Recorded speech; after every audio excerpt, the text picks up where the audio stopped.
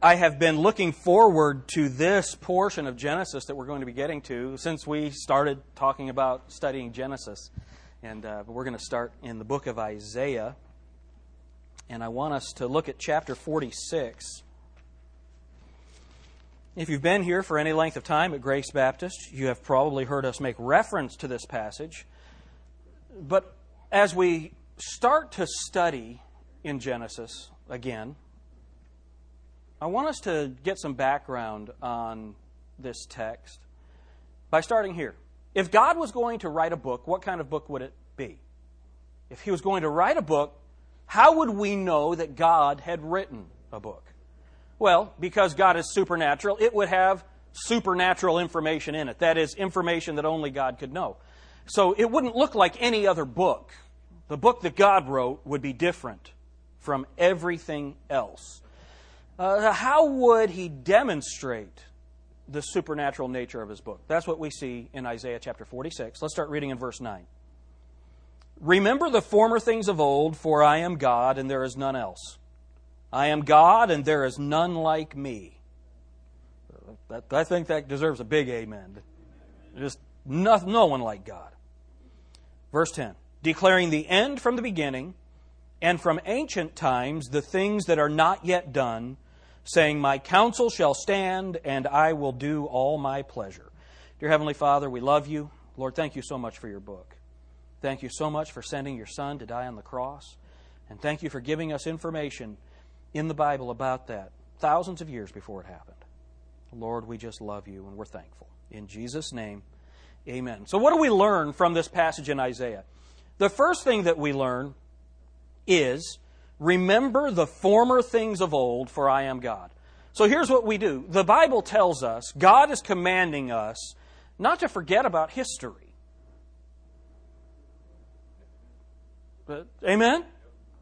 Now, how many of you would rather be poked in the eye with a sharp stick than study history? Honestly, would you raise your hand? Yeah. So this message is for you. Get right with God! No, the Bible tells us that we are supposed to study the things that have happened before. Why? To find God. He didn't just appear at Bethlehem. We study what happened even in the ancient times, not just recent history, but even in the ancient times, to find things out about God. Remember the former things of old, for I am God. Don't forget what's happened in the past. Studying what happened in the past reveals the God of the past. And then look at what it says. Remember the former things of old, for I am God, and there is none else. I am God, and there is none like me. Here's the idea. A book written by God, it won't look like any other book. No one else can do what God did. Nostradamus can't do what God did. Amen? Gene Dixon can't do what God did. They can't do it. Now, how many of you don't have any idea who Gene Dixon is? Y'all are way too young. Gene Dixon was a prophetess, and she would write things, predictions about the future. And you know what she would do is she'd throw a bunch of stuff on the wall and hope something stuck. You know, and then people who really wanted to believe would say, yeah, that might be what happened. That's not the way that the Bible prophesies. We're going to see that today. It is some phenomenal stuff. Then look at what it says in verse 10. Declaring the end from the beginning, and from ancient times the things that are not yet done. How about that? Declaring the things that are not yet done. And then look at what it says. My counsel shall stand, and I will do all my pleasure. So He would write history before it happens. He would do this from the ancient times, and what He has promised is sure. It will stand. So what God said in ancient times, that is what's going to come to pass. That's what the Bible says. And we know because it's already happened. We're going to be looking at some of that. But now, what did Jesus Christ say about the Old Testament? Go to John chapter 5.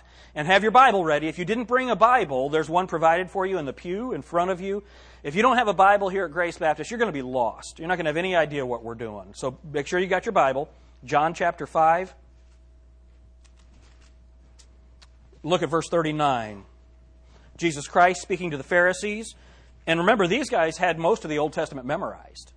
These guys really knew the Old Testament. Look what the Bible says. Search the Scriptures, this is Christ speaking. Search the Scriptures, for in them ye think ye have eternal life, and they are they which testify of me. And you will not come to me, that you might have life. The Bible says, search the Scriptures. When Jesus Christ said that, Matthew, Mark, Luke, and John, Matthew through Revelation, had not been penned yet. Now, it had already been written, because it was written before the foundation of the world. It just hadn't been written down. That's pretty cool. So here, Matthew through Revelation hadn't been written yet. So when Jesus Christ is telling the Pharisees, search the Scriptures, for in them you think you have eternal life, and they are they which testify of me, he's saying the Old Testament Scriptures testify of me. Jesus said they testify of him. The Old Testament does. So man, sometimes when you're reading through the Old Testament and you're finding something that you don't get, you know what you ought to do? Look for Jesus. Look for Jesus in it. Look at verse 46. You know what, let's just read the rest of it. Let's just read in between there. Verse 41, I receive not honor from men, but I know you, that ye have not the love of God in you. I am come in my Father's name, and ye receive me not. If another shall come in his own name, him ye will receive. How can ye believe which receive honor one of another, and seek not honor that cometh from God only? So they get honor from each other. They have a mutual admiration society. Oh, Dr. So-and-so. Yes, you're Dr. So-and-so. They're getting their admiration from each other, but they didn't want to have anything to do with Jesus Christ. You know, there are seminaries all over the world that give all kinds of honors, but they do not want to have anything to do with Jesus Christ. Read on. Verse 45. Do not think that I will accuse you to the Father. There is one that accuseth you. Check this out. Even Moses, in whom ye trust. What Jesus Christ is saying is that Moses will accuse them before the Father. Well, why is he saying that? Look at the next verse. For had you believed Moses, you would have believed me, for he wrote of me. But if you believe not his writings, how shall you believe my words? So here are guys, these were the fundamentalists of their day. They were the most devout Jews in the world. They loved the writings of Moses. They just didn't believe them.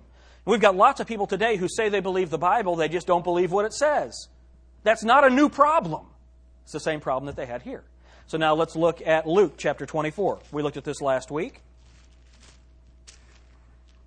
Luke 24, just a couple pages back from where you were.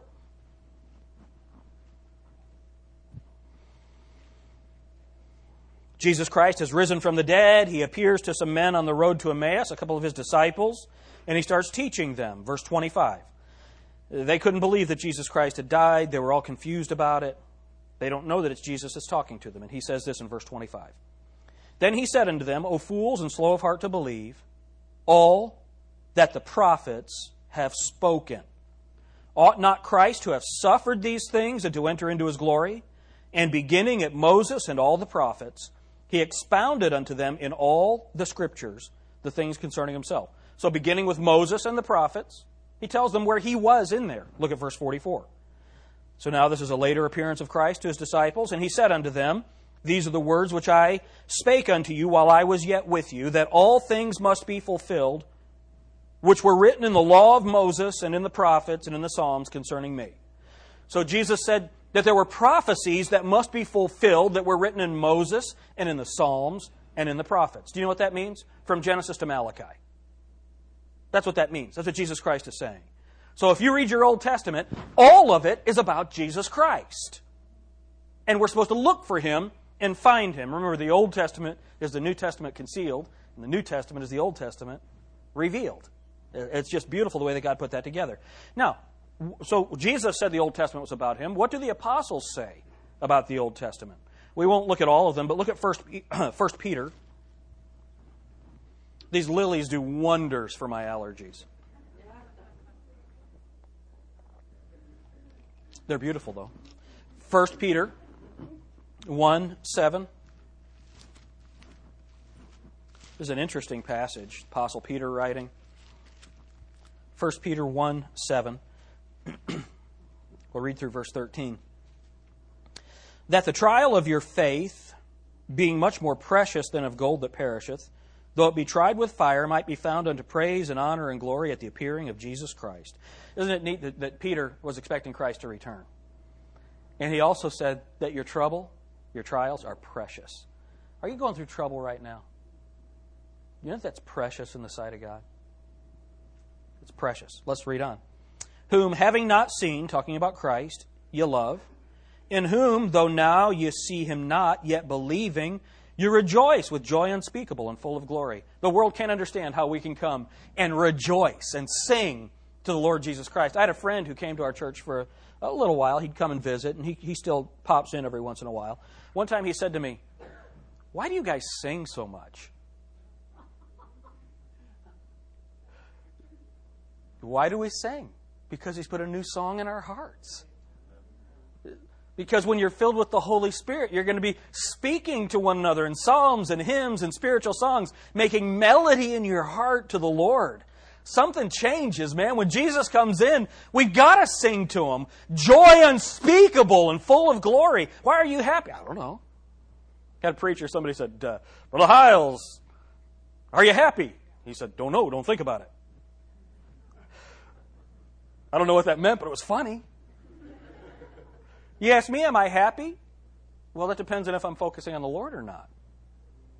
When I'm focusing on what's going on around me, a lot of times I'm just frustrated and stressed. You know, yesterday I'm trying to side my garage. Actually, I watched Jeff Blackford side my garage. And, man, we got done one piece short. I've got to buy 2 square siding for one piece. Well, you know, it's better than being tortured for Jesus. You know what I mean? My frustration is only because I get frustrated. When I think about the joy of the Lord, there is no frustration in my life. Amen? That's the joy unspeakable and full of glory. He's writing to people that are being persecuted for their faith. That's what Peter's writing. Now look at what he says. Verse 9. Receiving the end of your faith, even the salvation of your souls. So what is the end of our faith? Man, we're saved. Forever. That's pretty cool. Now look at this. This is wild. Verse 10. Of which salvation the prophets have inquired and searched diligently, who prophesied of the grace that should come unto you. Searching what, or what manner of time the Spirit of Christ, which was in them, did signify. Now listen to this. When it testified beforehand the sufferings of Christ and the glory that should follow. Unto whom it was revealed that not unto themselves, but unto us they did minister the things, which are now reported unto you by them that have preached the gospel unto you, with the Holy Ghost sent down from heaven, which things the angels desire to look into. So here's what he's saying right here. He's saying these prophets who wrote about the suffering and glorification of Jesus Christ, they didn't have any idea what they were writing. They didn't know. Moses had no idea what he was writing. Can you imagine Moses praying, God, what does this mean? He says, that's not for you. That's what the text says here. It's for us who, look at what it says, in the middle of verse 12, unto whom it was revealed that not unto themselves, but unto us they did minister the things, which are now reported unto you by them which have preached the gospel unto you. Look at, with the Holy Ghost sent down from heaven. So now those of us who preach the gospel after the day of Pentecost, when the Holy Spirit came down from heaven, these things about the death, burial, and resurrection of Jesus Christ, they're preached for us. Well, were those things revealed in the Old Testament? Here it's saying they were. Now let's go. Last one, and we'll go to our text. Revelation chapter 19.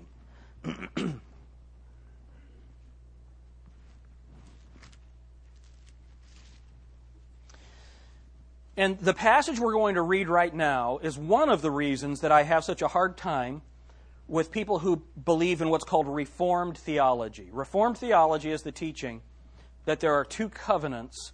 There's the Old Covenant and there's the New Covenant. We're under the New Covenant. But many of them don't believe in the rapture, that Jesus Christ is going to come back and take the church away. They don't believe in a tribulation period. Many of them don't believe in a millennium. If they do believe in the millennium, they believe that we're going to bring it in. They believe that the church has replaced Israel and they take all the promises for Israel and apply them to the church. Here's why I've got a problem with that. They do not believe in future prophecy. They don't believe in that. Here's why I've got a problem with it. Revelation chapter 19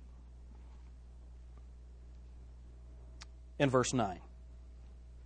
And he saith unto me, this is the Apostle John, and he saith unto me, Write, Blessed are they which are called unto the marriage supper of the Lamb. Who's that? That's the church. We're the bride of Christ. We're called into the marriage supper of the Lamb. Blessed. Now here's where I got a problem with all their teaching.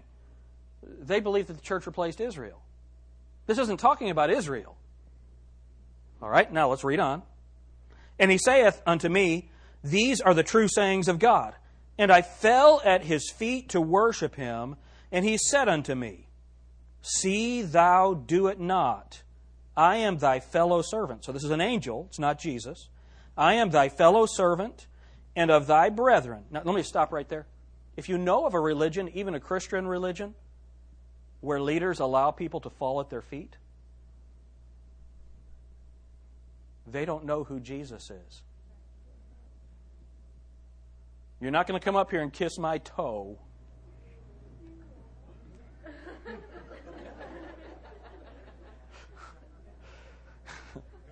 One of the little girls up here went, ooh. Not going to kiss my ring. You're not going to bow before me. We might come together and bow before Jesus together. Amen? Okay, now look at this. Isn't that amazing what you clear up with the Bible? Then it says, I know so many of you are getting ready to kiss my toe, so I'm glad that we corrected that. He says, I am thy fellow servant and of thy brethren that have the testimony of Jesus. Worship God. For the testimony of Jesus is the spirit of prophecy. People that don't believe in prophecy, they're not worshiping the same Jesus I am. I mean, that's a problem. That's a problem. All right, so now, all of that was to take us to Genesis chapter 37. And what I'm going to show you in Genesis 37, I really needed to do this, especially if you're not normally a part of our services. I had to demonstrate to you, before we start finding what's in Genesis 37, that I'm not making it up. Jesus told us it was there. It's our job to go and look for it. All right? Genesis chapter 37. We're looking at the life of Joseph now, and how Joseph is a type or a picture of the Lord Jesus Christ. Now, of course, Joseph was a literal historical figure. Amen? I mean, he was. It's an amazing story, and we're just going to read through this. Keep your Bible handy, because we're going to be looking at Jesus Christ in Genesis 37. All right? Verse 1. And Jacob dwelt in the land wherein his father was a stranger. Drop down to verse 3. Now Israel loved Joseph more than all his children. What's the difference? It's the same person. Jacob was the name that he was born with. Israel was the name that God gave him when he surrendered his life to him. So in the Bible, there's a consistent interpretive tool. When Jacob, after he meets Christ, and that's who he met on the ladder, when Jacob meets Christ, after that, God says, I'll call you Israel. When he is walking in the Spirit and fulfilling what God wants him to do, he's called Israel. When he's not doing what he's supposed to do, God calls him Jacob. Now look at this. And Jacob dwelt in the land wherein his father was a stranger, in the land of Canaan. That's verse 1. This is before Jacob went back to Bethel. So he's living in the land of Israel, but he's not living there in the Spirit of Jesus Christ. Now, look at verse 3. Now Israel loved Joseph more than all his children. Now, because he's becoming a type of the Father, now he's called Israel. It's an amazing interpretive tool. As you study your Bible, you'll see it all through it. Just one of those little keys. Joseph was a type of Christ. Listen to what one man said.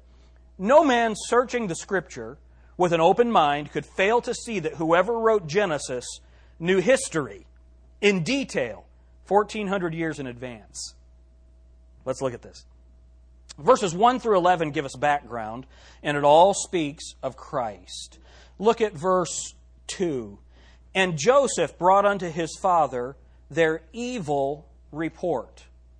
Joseph brought unto his father their evil report. So Joseph has 11 brothers. All right? Benjamin, the smallest one, he's just a baby. Joseph is 17 years old. He goes out into the field. He's his father's favorite. And he brings back an evil report about his brothers. Now here's what we think, Tattletale. But no, Joseph was a faithful witness. His father asked him for an honest report, and Joseph gave the honest report. And his brothers were honestly doing evil. Now, let's keep, I don't want to say this again. We're going to keep coming back to Genesis, all right? Go to John chapter 7.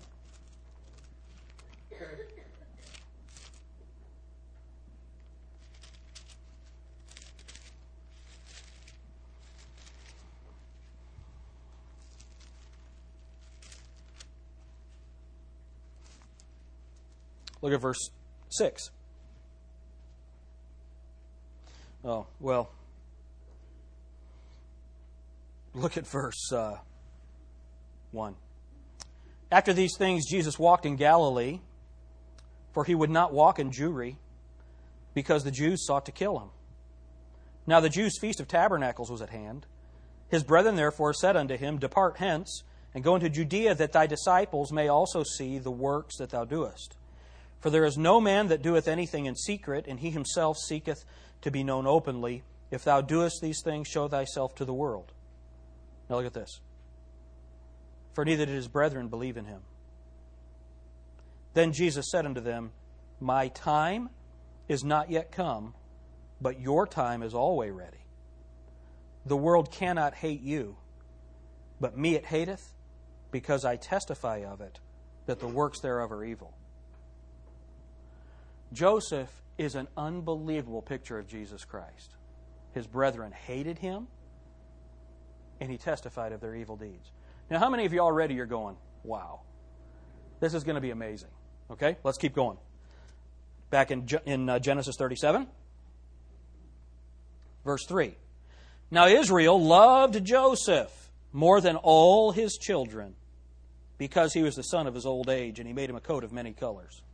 Now here's the deal. Do you know who Jesus Christ is? He's the Son of the Ancient of Days. Look at Matthew chapter 17. Matthew chapter 17, verse 5.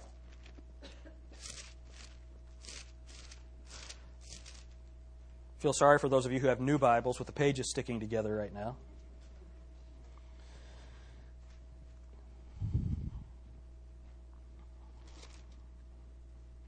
I'm sorry, Matthew 17, 5. While he yet spake, behold, a bright cloud overshadowed them, and a voice out of the cloud which said, This is my beloved Son, in whom I am well pleased. Hear ye him. Remember what the Bible calls him? For God so loved the world that he gave his only begotten Son. Jesus Christ, all through the Bible, is called his beloved. His beloved. Jesus is loved more than us by the Father, just as Joseph was loved more than his brothers. Look at verse 4. And when his brethren saw that their father loved him more than all his brethren, they hated him and could not speak peaceably unto him. Can you imagine? All his brothers, all they ever said was mean things to him. That was it.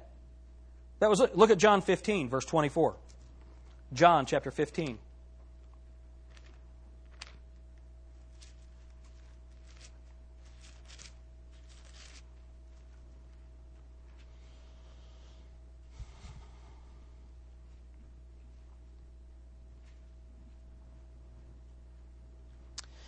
He says in verse 23, He that hateth me hateth my Father also.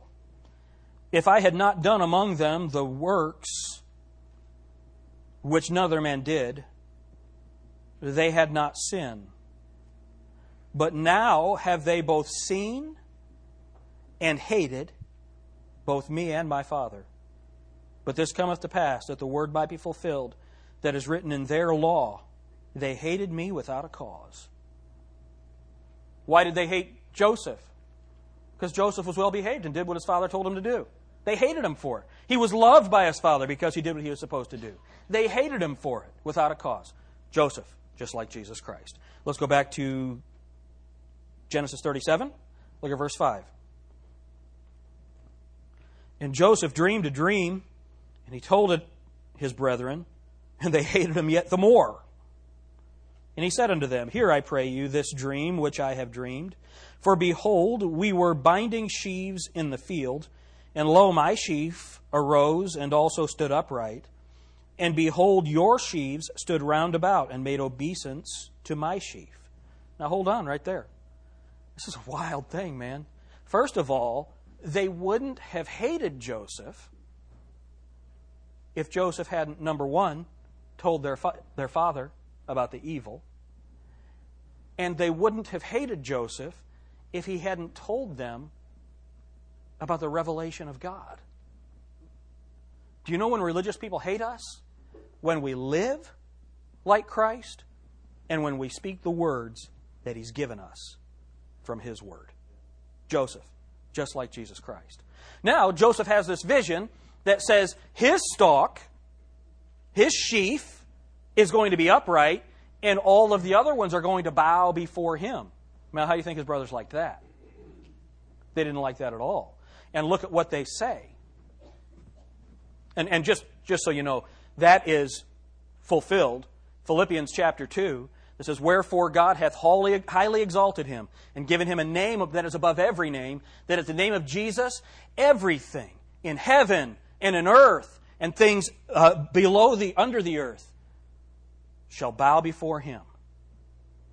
That's what the Bible says. Everything is going to bow before him. And here, he's representing Jesus Christ. But do you know that people do not want to submit and worship? Look at what they say. Verse 8. And his brethren said unto him, Shalt thou indeed reign over us? Look at Luke 19:14.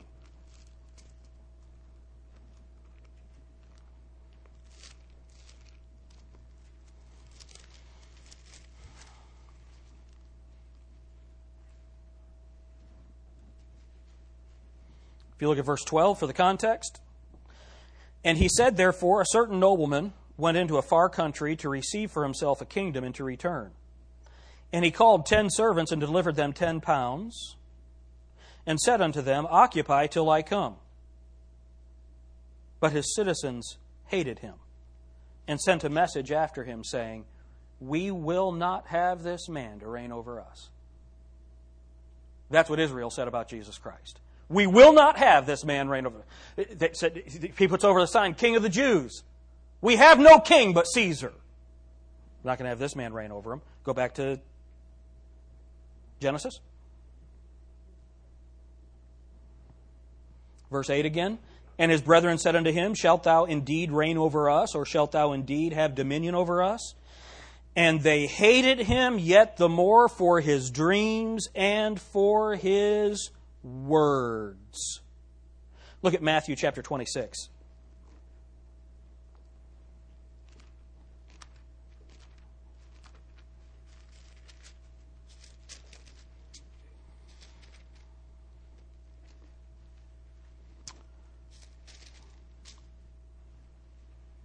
Verse 64.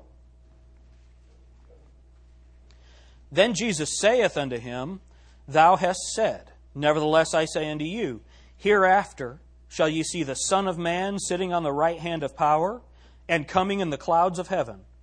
Then the high priest rent his clothes, saying, He hath spoken blasphemy. What further need have we of witness?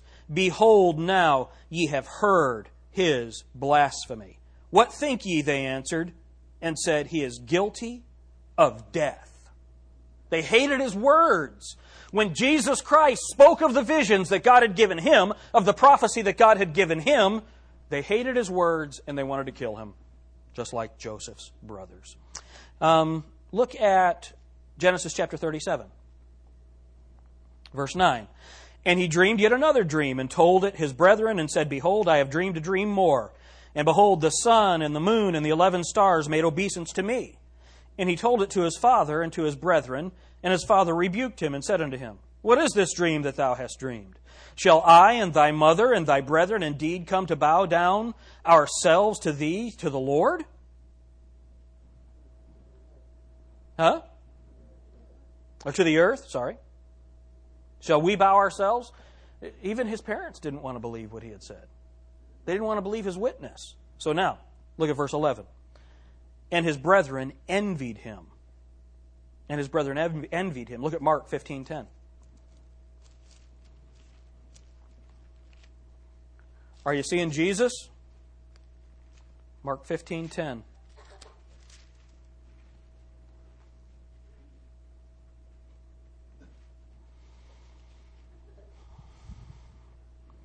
Verse 9 says, But Pilate answered them, saying, Will ye that I release unto you the King of the Jews? For he knew that the chief priests had delivered him for envy.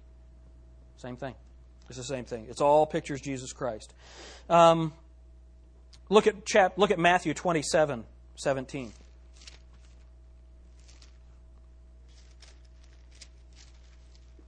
Matthew chapter 27, verse 17.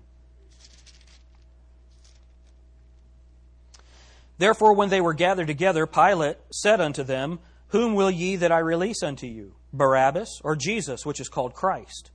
For he knew that for envy they had delivered him. It all speaks of Jesus. Look at verse 12, Genesis 37:12. And his brethren went to feed their father's flock in Shechem.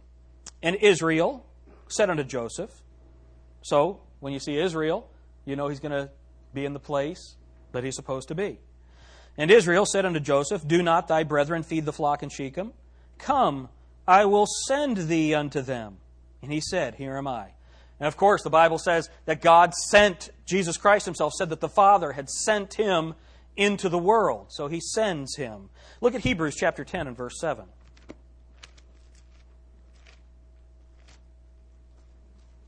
Sent by the Father. Hebrews chapter 10 and verse 7. Then said I, Lo, I come, in the volume of the book it is written of me, to do thy will, O God. He was sent by the Father. Then look at what it says. Verse 14. And he said to him, Go, I pray thee, see whether it be well with thy brethren and well with the flocks. Look at John chapter 3 and verse 17. John chapter 3, verse 17.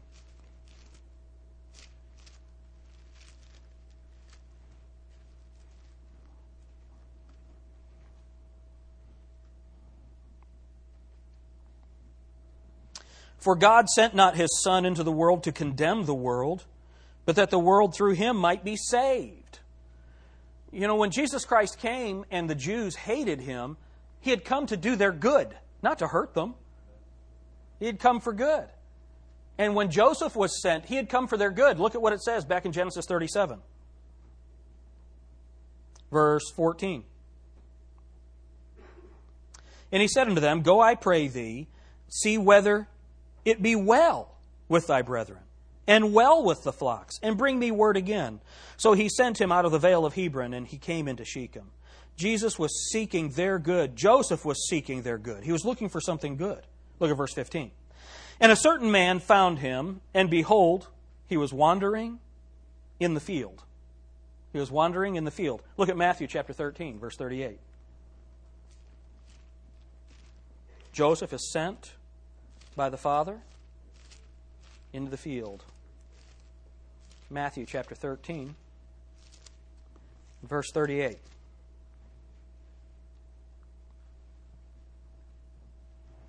Look at verse 37. He answered and said unto them, He that soweth the good seed is the Son of Man. The field is the world. When Jesus Christ came, he entered into this world to come to seek and save that which was lost. It all speaks of Joseph. Let's read on. The man asks him a question in the middle of verse 15. And the man asked him, saying, What seekest thou? And he said, I seek my brethren. He said he's come to seek and to save that which was lost. That's Luke 19:10. Tell me, I pray thee, where they feed their flocks. And the man said, They are departed hence, For I heard them say, let us go to Dothan. And Joseph went after his brethren and found them in Dothan. Now look at this, verse 18. And when they saw him afar off, even before he came near unto them, they conspired against him to slay him. Look at Luke chapter 20, verse 13.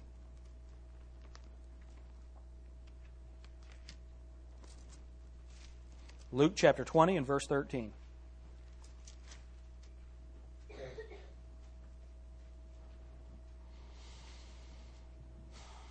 Then said the Lord of the vineyard, what shall I do? I will send my beloved son. It may be that they will reverence him when they see him. But when the husbandmen saw him, they reasoned among themselves, saying, this is the heir. Come, let us kill him, that the inheritance may be ours. It all speaks of Jesus. It all speaks of Jesus. Let's go back. Genesis chapter 37. Are y'all doing okay? Some of you look like you're about to fall asleep. All right, let's go to Genesis chapter 37. Look at verse 19. And they said one to another, behold, this dreamer cometh. Come now, therefore, and let us slay him and cast him into some pit. And we will say, some evil beast hath devoured him. And we shall see what will become of his dreams. You know, they were going to kill him and then lie about his death. You know that today, many people still lie about the death of Jesus Christ. When Jesus Christ was crucified by the Jews, when he was killed, they lied about his resurrection. They lied about why they did it. And today, people lie about why Jesus Christ died. Jesus Christ died for our sins. That's why he died. According to 1 Corinthians chapter 15, verse 3, he died for our sins. He didn't die for the good of mankind. He didn't die for the betterment of mankind. Like Robert Schuller says, he died to end our lack of self-esteem. That's not why he died. He didn't die for the brotherhood of man. He died for our sins, just like they died about Joseph's death. They die about why Jesus Christ died. Then look at what it says. And we shall see, the end of verse 20, and we shall see what will become of his dreams. They thought if they killed him, he wouldn't reign over him. He wouldn't reign over them. Look at verse 8. And his brethren said unto him, shalt thou indeed reign over us? Or shalt thou indeed have dominion over us? And they hated him yet the more for his dreams and for his words. You see, people hate it when Jesus Christ reigns over them. Do you know that we have that same problem today? When Jesus Christ makes demands on our lives as believers, do we willingly submit to those demands or do we defy him? See, we have the same problem they did. Now, let's go back to Genesis chapter 37. Look at verse 21. And Reuben heard it, and he delivered him out of their hands, and said, let us not kill him. And Reuben said unto them, shed no blood, but cast him into this pit that is in the wilderness, and lay no hand on him, that he might rid him out of their hands to deliver him to his father again. Now look, Reuben was his defender. Do you see that? Kind of. Look, he didn't want them to kill him, but he didn't want them to reign over him. He wanted to be rid of him. Just like Pilate. Pilate didn't want to kill him, but he didn't step off his throne for him. It's all about Jesus. Let's read on. Verse 23. And it came to pass, when Joseph was come unto his brethren, that they stripped Joseph of his coat, out of his coat of many colors that was on him. You know, look at, just understand who's in charge in all of this. Go to John chapter 17 and verse 5. John 17, 5.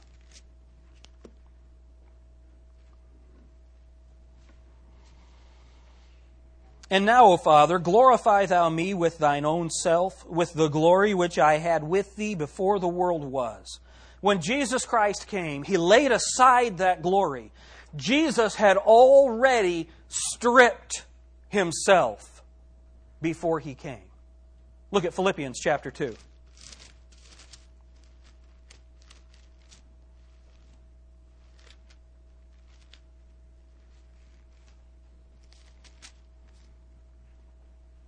Verse 5, Philippians 2:5, let this mind be in you, which was also in Christ Jesus, who being in the form of God, thought it not robbery to be equal with God, but made himself of no reputation, and took upon him the form of a servant.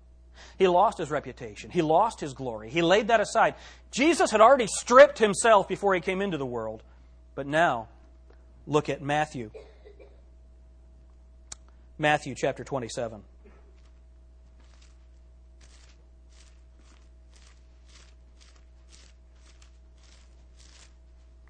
Matthew 27, verse 28.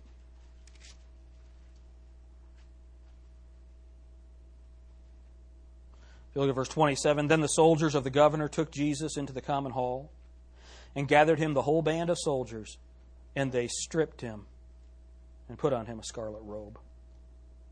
It's all a type of Christ. Look at verse 24. And they took him and cast him into a pit. They took him and cast him into a pit, and the pit was empty, and there was no water in it. I want you to notice something. Jesus Christ, our sacrifice, what happened when he was on the cross? What did he say? I thirst. And what did they give him? Vinegar mingled with gall. Anything but water. Here, Jesus Christ is cast in a pit where there is no water. Why is that? Look at Exodus chapter 12. Jesus Christ is our Passover lamb. Look at Exodus chapter 12 and verse 9.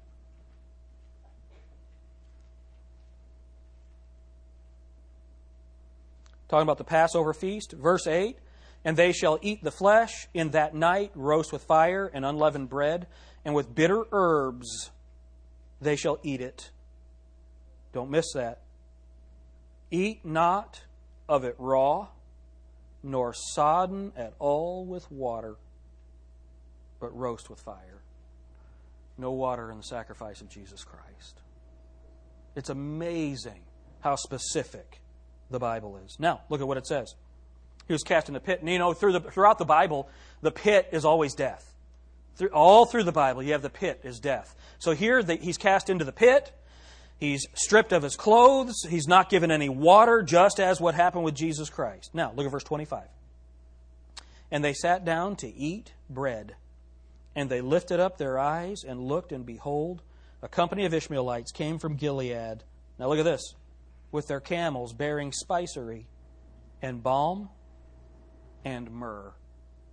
What did they bring Jesus Christ at his birth? Gold, frankincense, and myrrh. Gold for his deity, frankincense for his priesthood, and myrrh for his death. What did they bring Jesus Christ? What did Nicodemus bring Jesus Christ? Joseph of Arimathea. What did he bring Jesus Christ at his death? He brought him myrrh. He brought him myrrh. Now, look at verse 26. And Judah said unto his brethren, what profit is it if we slay our brother and conceal his blood? Come, let us sell him to the Ishmaelites, and let not our hand be upon him, for he is our brother and our flesh. And his brethren were content. And there passed by Midianites, merchantmen, and they drew and lifted up Joseph out of the pit, and sold Joseph to the Ishmaelites for 20 pieces of silver. And they brought Joseph into Egypt. Now, who is it that asks for the price? It's Judah. That's the same name as Judas in the New Testament that asked for the price. But they asked for 20 pieces of silver. How many pieces of silver was Jesus Christ sold for? 30 pieces of silver was the price for a grown slave that's been killed. Do you know what 20 pieces of silver is? A young boy who's a slave. The Scripture is so consistent and so specific. The other thing that we see is that murder, look at what they say. Come, verse 27, let us sell him to the Ishmaelites. Let not our hand be upon him, for he is our brother and our flesh. And his brethren were content. They thought, okay, let's not really kill him. And you say, well, then there ends the type of Christ. Well, in 1 John chapter 3, the Bible tells us that murder is a matter of the heart. When you hate your brother, it's the same thing as murder. It's all about Jesus Christ and fulfilled in him.